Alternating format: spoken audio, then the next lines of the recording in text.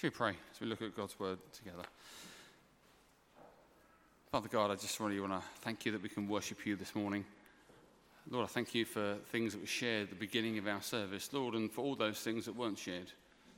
But Lord, I'm also thankful that there are probably some here this morning, undoubtedly so, who feel they've got nothing that they can be thankful for, that maybe life is particularly feeling rough for them. But Lord, I thank you that there will come a day of joy for those people. There will come a day of thankfulness because we know, Lord, that you are the God who gets us through the storm.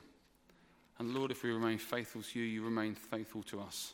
So that we can give thanks to you even in the darkest depths, even the deepest trouble, the deepest pit, because we know you are the great releaser of the captives. And I pray for those this morning of whom, Lord, they may well have felt there's nothing that I feel good about. Father God, I pray you bless them. I pray you show them your presence again and comfort them. And Lord, now as we look at Daniel chapter 9, Father, we finish this amazing book. Lord, having really got nowhere near the beginning of starting yet, there's so much more to say. We pray that you would speak to us now in Jesus' name. Amen. If you've got Daniel chapter 9 opening, that'd be brilliant. Bits of it will pop up behind me. But we're going to be looking at Daniel chapter 9 in a moment. But I want to ask you a question first of all, a rhetorical question. I think I probably told you in my home church in Chadwell Heath, the minister asked a rhetorical question, and I put my hand up and answered it, and then felt immediately quite silly. So you can if you want, but that's the cost. Anyway, so how do you deal with significant news, bad news or just life-changing news, or news that you weren't expecting? I wonder how you deal with it. Maybe something happens that you weren't expecting to happen, you're told this is now happening. I wonder how do you deal with that? Are you the sort of person that bursts into an angry fit of rage, shouting at everybody? Are you the sort of person that goes quiet and just sort of processes it? You're the sort of person that gets a bit short with everybody? Do you swear? Do you go and have a drink? Do you go quiet? Do you pray? Do you sort of pragmatically try and work your way through? When I was a certain age, I can't remember, a long time ago now, Andrea decided to throw me a surprise birthday party, which was wonderful of her. And I wasn't expecting it. That's why it's a surprise party and not a regular party. But I'm sure you're with me so far. Anyway, we were getting ready to go out for my birthday. I think it was a Friday evening. And we're going to a place in Romford, or up Romford, as I used to say, called McCluskey's. And I could not wait to go to McCluskey's. I was thinking, I had my checkered shirt on, because it was the 90s, and that's how everyone dressed.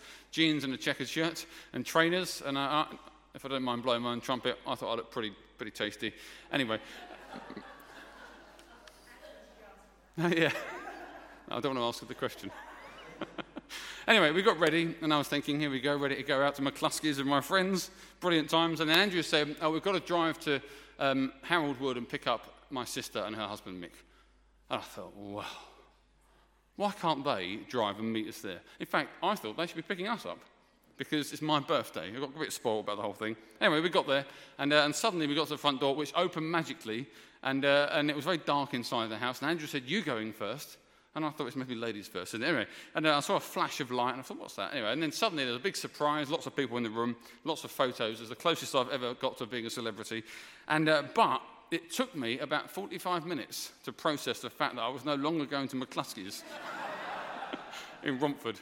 I was now staying here, which I had an amazing time. It was a brilliant time together. But it's funny, isn't it? When something happens, we sometimes react in a way that we're not particularly expecting. And actually, a lot can be said about a person, their priorities, their values, their temperament, their character, even their faith, by their initial response to difficult or important news.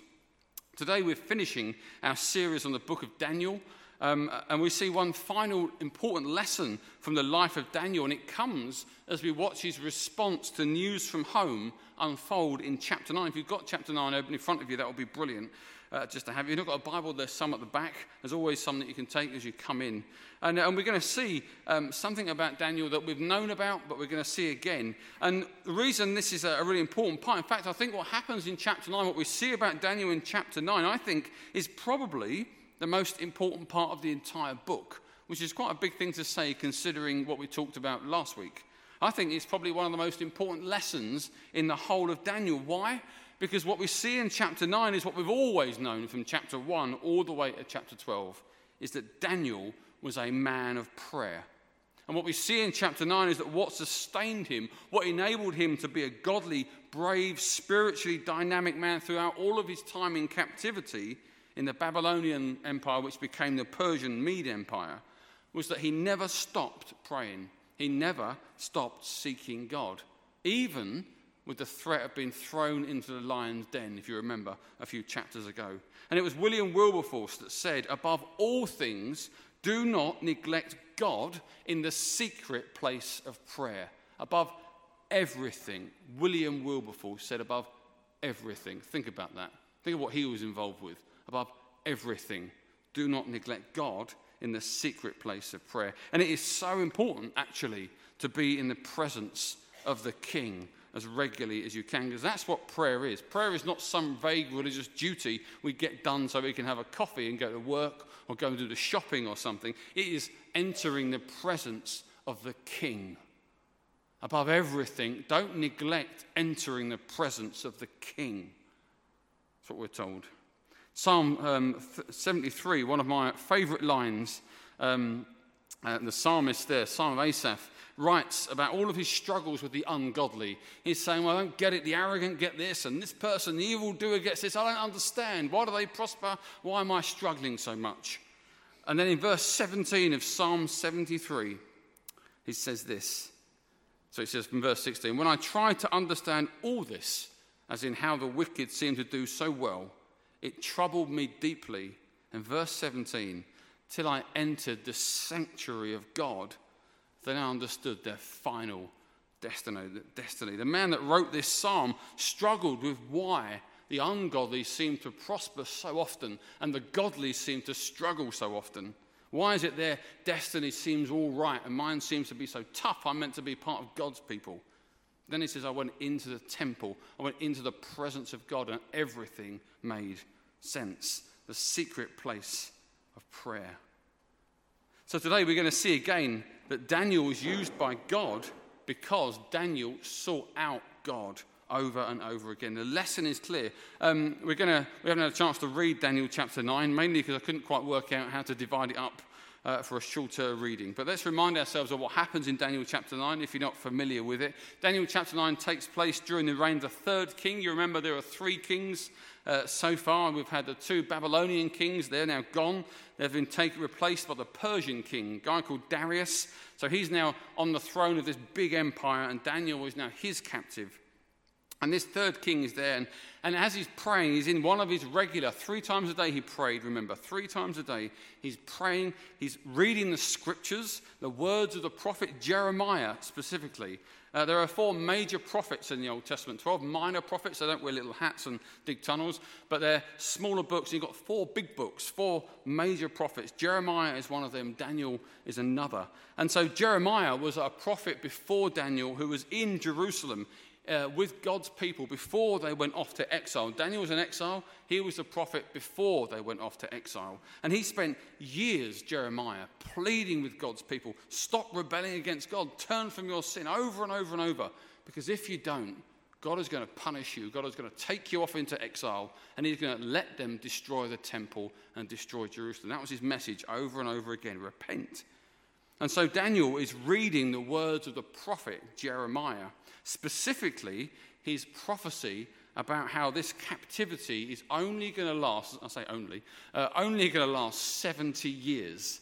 That's quite a long time, really. But they're going to be away in this other kingdom for 70 years, and then God is going to bring them home and allow them to rebuild Jerusalem and specifically the temple. And what's really amazing that Daniel may well have read the words of Jeremiah 25, 11 to 13. When Jeremiah writes this, this whole country will become a desolate wasteland, and these nations will serve the king of Babylon for 70 years. But when the 70 years are fulfilled, I will punish the king of Babylon and his nation and the land of the Babylonians for their guilt, declares the Lord. And I will make it desolate forever. I will bring on that land all the things I have spoken against it, all that are written in this book and prophesied by Jeremiah against all the nations. Daniel may well have read those verses, that this exile was going to last 70 years and then God was going to bring his people home. He may well have read Jeremiah chapter 29, verse 10, when it says, "This is what the Lord says. When 70 years are completed for Babylon, I will come to you and I will fulfill my good promise to bring you back to this place." There Daniel is in the midst of that 70-year exile. Jeremiah's probably gone at this point, and he reads his prophetic words.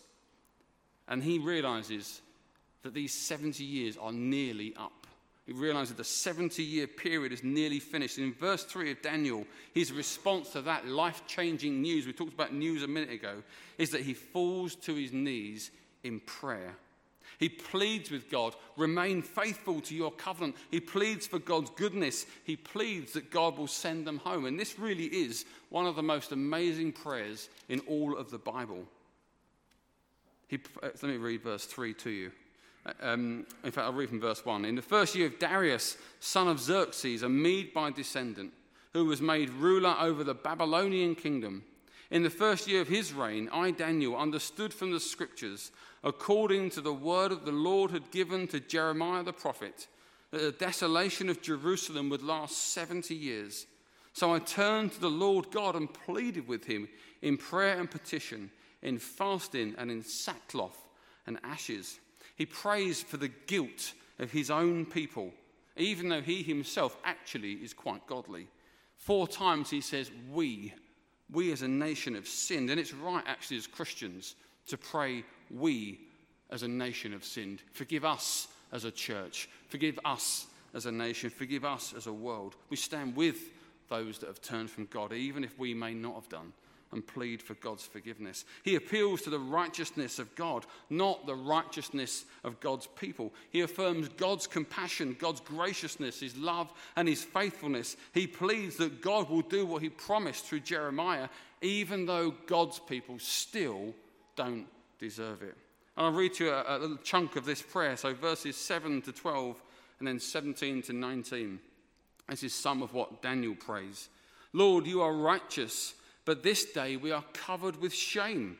The people of Judah and the inhabitants of Jerusalem and all Israel, both near and far, in all the countries where you have scattered us because of our unfaithfulness to you. We and our kings, our princes and our ancestors are covered with shame, Lord, because we have sinned against you.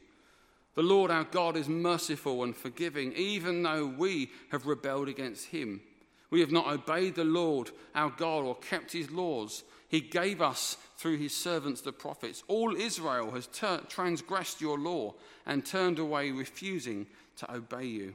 Therefore the curses and the sworn judgments written in the law of Moses and the servant of God have been poured out on us because we have sinned against you. You have fulfilled the words spoken against us and against our rulers by bringing on us a great disaster.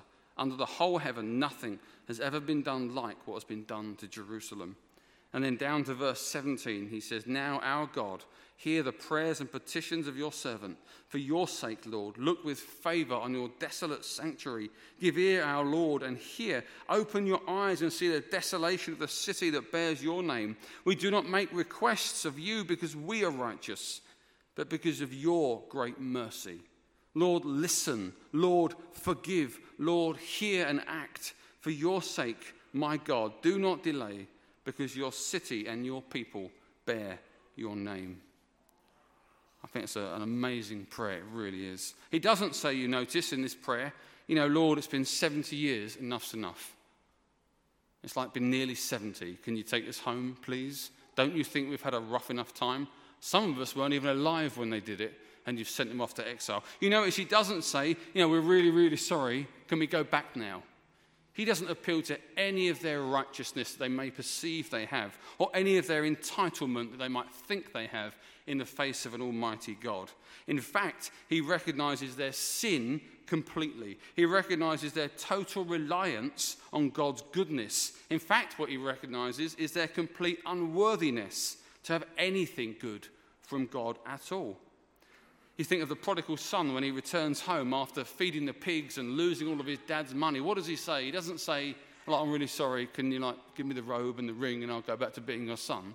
No, he says, I'm unworthy to have anything. In fact, make me a servant. In fact, I'm not even worthy to be a servant, but what I am is just sorry. And then he's given absolutely everything. We don't tend, this is a generalization, so forgive me, we don't tend, it seems, to feel unworthy before our God as much as we might have done in previous years. Often Christians can have a sense of entitlement, can't they? Well, God owes me. It's been quite tough, actually. And it's about time God sorted it out. He owes me. I've been really good. I'm on the coffee rota at church twice last month.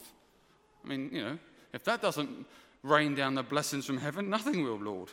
We can often feel that we actually are owed a debt by God. It should get sorted because, I'm me and you're you, and that's how it's supposed to work. But actually, that's judging God, isn't it? That's setting you above him. And you don't want to be up there, trust me, because that's not right. In fact, actually, that's arrogance. Because when we start telling God what a perfect, holy, good God should do, then actually what we say is, I know better. And I can never know better than a perfect, holy God. And if I think I know better, then I think far too much of myself. Daniel doesn't even hint that he might think God has made a mistake. And I know that's hard to hear because sometimes things happen that are terrible and we don't know why. But we can trust the goodness of God in every single situation. We should pray with the same humility that Daniel prayed. We should pray with the same confession of our sin regularly. I wonder, do we begin our prayer times with, sorry, Lord? Do we ask God forgiveness, not just for the intentional sins, but maybe even the unintentional sins? We're very good at excusing the things we do. Well, I couldn't help it. It hurt. They upset me, so it just came out. That's still a sin. You still have to say sorry for that. Do we ask God forgiveness for those things that we did on purpose? But do we also ask God forgiveness for those things we should have done on purpose? Like love our neighbour, forgive those who ask. And then we don't do it. That's a sin of omission, if you want a phrase to hang it on. Daniel's strength in exile in Babylon and Persia wasn't his character, wasn't the position he'd carved out in that empire. It was his humble, deep, intimate closeness with Almighty God. Actually, it's worth noting that despite the amazing visions in the book of Daniel, he was a man of the word of God. When those exiles would have been taken off to Babylon first, they would have taken as many scrolls of Old Testament writings as they could have done. And we know that what they did when they got there was copy them out and copy them out and copy them out, like they do in China and places like North Korea. When they get a Bible, they copy it out. And they say, you take that, I'll copy it, and you have that, because they wanted the word of God. Daniel didn't just pray. He meditated on the scripture, on the words of God. And because of that commitment to prayer and the word of God, God spoke to him and God used him mightily. How many Christians do none of those two things and still wonder why God doesn't use them to change the world? He ain't gonna. He ain't gonna. That is the requirement. The fuel tank for the Christian life is the quiet time of the Christian. And when we fill our day up with prayer and study and meditation on the Word of God, we become ready to be used by God. And that's why it's so hard to do, by the way, because the devil knows when you pray seriously, dynamically, and intimately, when you meditate on the Word of God, even one verse, the devil knows he's in trouble. That's why he makes it so difficult to do. You should see it as a fight worth fighting your quiet time, not something that's awkward to get in.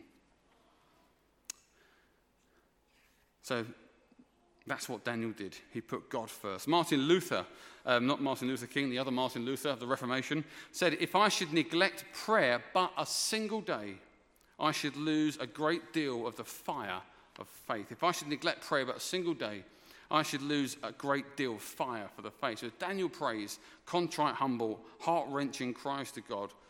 For God to move, he does. And then something amazing happens in verse 20 to 23. The archangel Gabriel from the Christmas story arrives and speaks to him. So let me read that to you. It says, while I was speaking, verse 20, and praying and confessing my sin and the sin of my people Israel, and making my request to the Lord my God for his holy hill, while I was still in prayer, Gabriel, the man I had seen in the earlier vision, came to me in swift flight about the time of the evening sacrifice. He instructed me and said to me, Daniel, I have now come to you to give insight and understanding. As soon as you began to pray, a word went out, which I have come to tell you, for you are highly esteemed. Therefore consider the word and understand the vision. Daniel gets a message that is out of this world. Notice that comes after he confesses his sin, not before. Daniel, remember, wants to know really when this 70 years is going to be up, when they're going to get to go home. That's really what he's praying about. When are we going to go home? Make sure that you send us home, Lord, please, even though we sin. And actually, that's what he seems to be praying about. But he gets a really unusual message. In verse 24, Gabriel says, 77s are decreed for your people and your holy city to finish transgression, put an end to sin, to atone for wickedness, to bring in everlasting righteousness, to seal up vision and prophecy, and to anoint the most holy place. It's a really unusual message. Many people agree that these 77s are referring to years, that he's being told of a period of 490 years. And from verse 25 onwards, this period of time, whenever it starts, is broken down into things that will happen in the future. Again, last week, remember these books, lots of books have been written about chapter 9 and when these 70 weeks are, when they refer to, are they actual years or is it an analogy of something else? And I'm not going to worry too much about when they start. But what Daniel is told in the second bit of chapter 9 are things referring to the future. He's told some amazing things. He's told, actually, that Jerusalem is going to be rebuilt and that a man is going to come and issue a decree for them to return and they will rebuild their broken capital city. And the next king in the Persian Empire, a man named Cyrus, would give that decree just a few years later. And surely Daniel would have had absolutely no idea what was coming next. At the end of 2 Chronicles 36, verse 22 to 23, it says, in the first year of Cyrus, king of Persia, in order to fulfill the word of the Lord spoken by Jeremiah, the Lord moved the heart of Cyrus, king of Persia, to make a proclamation throughout his realm and also put it in writing. This is what Cyrus, king of Persia, says. The Lord, the God of heaven, has given me all the kingdoms of the earth. He has appointed me to build a temple for him in Jerusalem in Judah. And any of his people among you may go up, and may the Lord their God be with them. Remember last week that we noted that Daniel often had visions that were seen in the near future, but also the distant future. And most people agree that as it goes on to say that it talks about in verse 25, know and understand this, from the time the word goes out to restore and rebuild Jerusalem until the time of the anointed one, the ruler comes, there will be 77s and 62 sevens. And many people understand that second aspect of this message by Gabriel to be a prophetic messianic message of the Messiah that would come, the anointed one who was going to come. And that is clearly a reference to Jesus Christ, who would come hundreds of years after this message by Gabriel to Daniel. And if you were to flick over, but we won't, but Micah chapter 5 verse 2 even says, you Bethlehem, even though you're the smallest, a ruler will come from you. And so he's then told more. He's told after 62 sevens, the anointed one will be put to death and will have nothing. And he talks about the people of the ruler destroying the city. Again, most believe, as I do, this is a reference to Jesus Christ's death on the cross. In fact, many people have worked to understand these sevens and these weeks to actually even pinpoint when Jesus died, relating to when this prophecy was given in the first place. But he's shown even further along than that. It says the people of the ruler who will come will destroy the city and sanctuary, and the end will come like a flood. War will continue until the end, and desolations have been decreed. And most people see this as a prophetic warning of the destruction of Jerusalem in AD 70, which was a very significant moment for the Jewish nation and the church for many different reasons. Then verse 27 says this. He will confirm a covenant, talking about another person, this ruler, will confirm a covenant with many for 1 7. In the middle of the 7, he will put an end to sacrifice and offering. And at that, the temple he will set up. And he will put an end to sacrifice and offering, and at the temple he will set up an abomination that causes desolation until the end that is decreed is poured out upon him. And again, some people see this as being that guy I spoke about, Antiochus Epiphanes, but many other people say this is even further into the future, talking about the just before the return of Christ, when many Christians believe there will be a very tough time where someone will rise up, an antichrist, who will oppose God, oppose God's church, and persecute God's very people. But the message of chapter 9 is actually more than the specifics of what might happen in the future. In fact, Daniel's visions across the book are on one hand really detailed, but they're also quite vague as well, deliberately. And I think the message of Daniel isn't that he catches sight of the future more than he catches a sight of the majesty of the God behind the future. And in chapter 9, two things happen that are more important than what might happen on a specific date. First, in verse 23, when Gabriel first speaks to him, it says, as you began to pray, a word went out which I've come to tell you, for you are highly esteemed. Or in other words, another translation, you are greatly loved. The second message for Daniel is that God has a bigger plan. Every vision that he has in this book is about more than the present. God is showing Daniel that despite appearances, there is more going on than he can possibly imagine or comprehend. The tagline of our series has been being faithful to God in an ungodly society. And maybe this morning we can widen it. Maybe it's being encouraged when life is hard, or moving on when things go wrong. And ultimately what makes this book so amazing and this man Daniel such an example is that he remained faithful to God in the face of death, in the face of his own captivity, setbacks and even pain. And the reason he did that and was able to do that was because he was a man of the word of God and of prayer. And that in that secret place of prayer, he did not neglect God. In fact, he would meet with God over and over again. And there he was shown how much God loved him. And he would get a glimpse that there was a bigger story being played out across history, bigger than he could possibly imagine. And this morning, nothing has changed. This morning, the only way to survive what you are going through is to pray.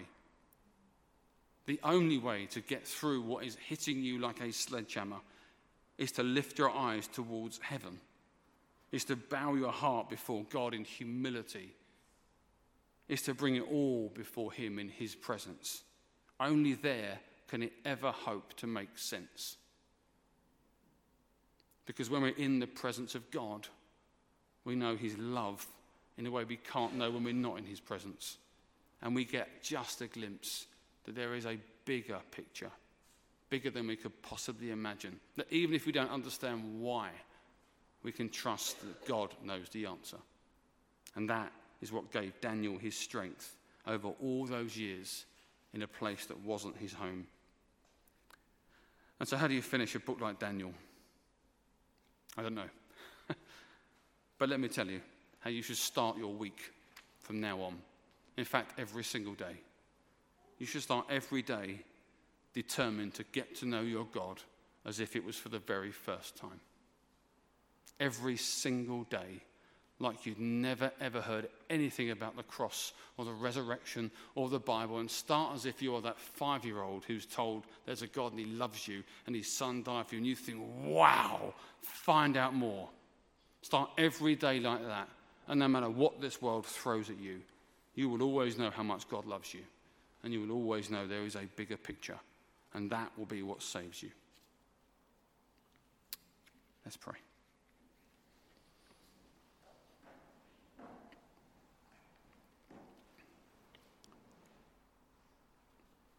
Lord God, I just thank you, Lord, that we can just talk about your word on a Sunday morning. And Lord, no doubt to many outside the church, it's such a strange thing to do, to talk for 25 minutes, whatever, Lord, about a book in the Bible. But Lord, it's just treasure. It's just wonderful, Father. And we look at people like Daniel, and we think we know him. We think because we heard about the furnace with Shadrach, Meshach, and Abednego, and the lion's den, and all of that when we were in Sunday school, perhaps if we went there when we were young. Father, we assume we know, but Lord, there was so much more to this man.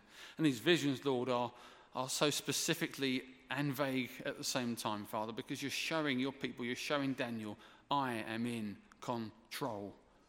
And Lord, I just feel this morning that's a message for so many of us in this room. Father, we want to know what on earth's going on. We want to know what your plan is. But Lord, sometimes the message is, I'm not going to tell you yet. Sometimes the message is simply, I want you to trust me. I know everything.